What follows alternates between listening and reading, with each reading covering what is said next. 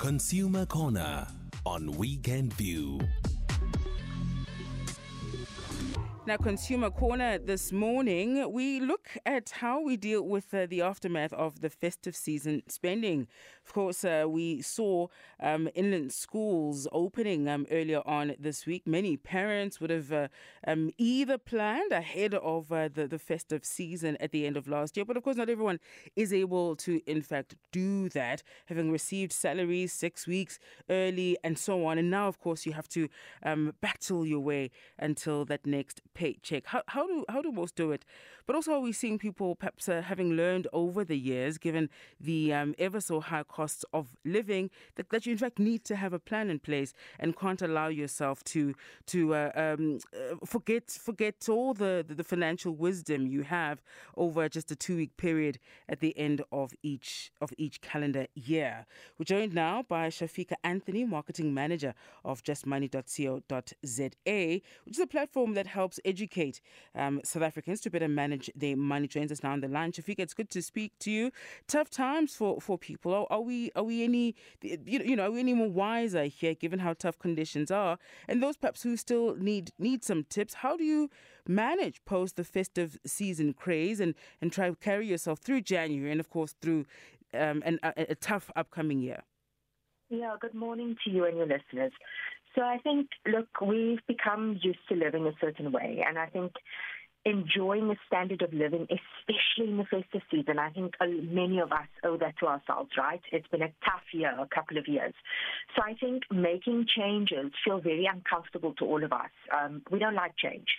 But I think January is a real wake-up call for a lot of us, because we realize that on top of, the extended period that we now have to wait for our next salary and the increases in back to school, we are potentially in a sticky situation. And I think the very first thing we should really be doing is being honest with ourselves, because you can have lots of measures in place. You can assess your spending, you can work out your budget, which are all fantastic. But if you're not being honest with yourself and with your household about your current financial situation, as well as your short-term and long-term goals, then, it's going to be a problem, an ongoing problem. So I think the very first point of call here is, answer the question. It's like, where am I at?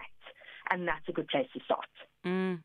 We're often told to tighten the belt. The belt can't get any tighter, Shafeeka.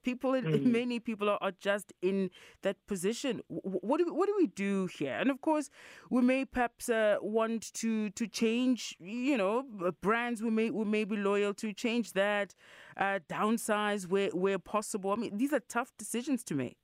Absolutely. So look, that's definitely one of the suggestions is forgoing brand loyalty. So that many retailers, and I've seen it myself, being a thrifty shopper, they now cater for low-income shoppers. And often we see things that are not exactly the same, but they look as good and they make us feel good.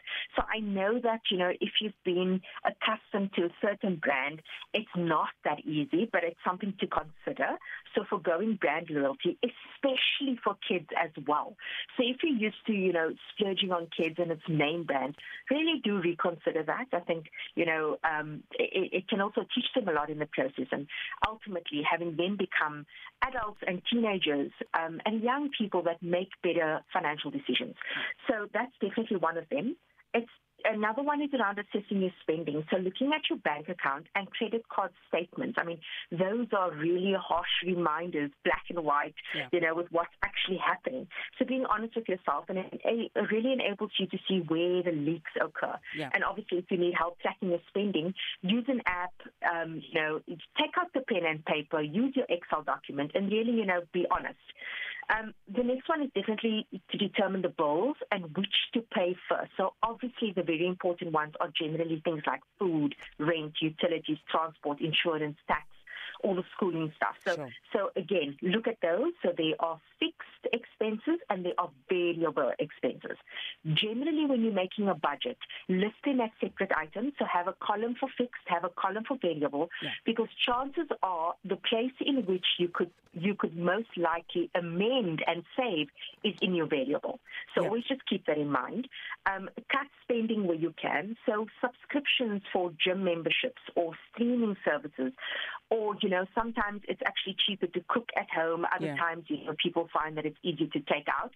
But find what works for you and your family, and then consider trimming, where the large cost is coming from when it comes to eating in or eating out. Absolutely. So, Shafeeka, those are all fantastic points there. Let me thank you for your time with us this morning. Shafeeka Anthony, Marketing Manager of justmoney.co.za. Make those changes. Take stock of how your finances look.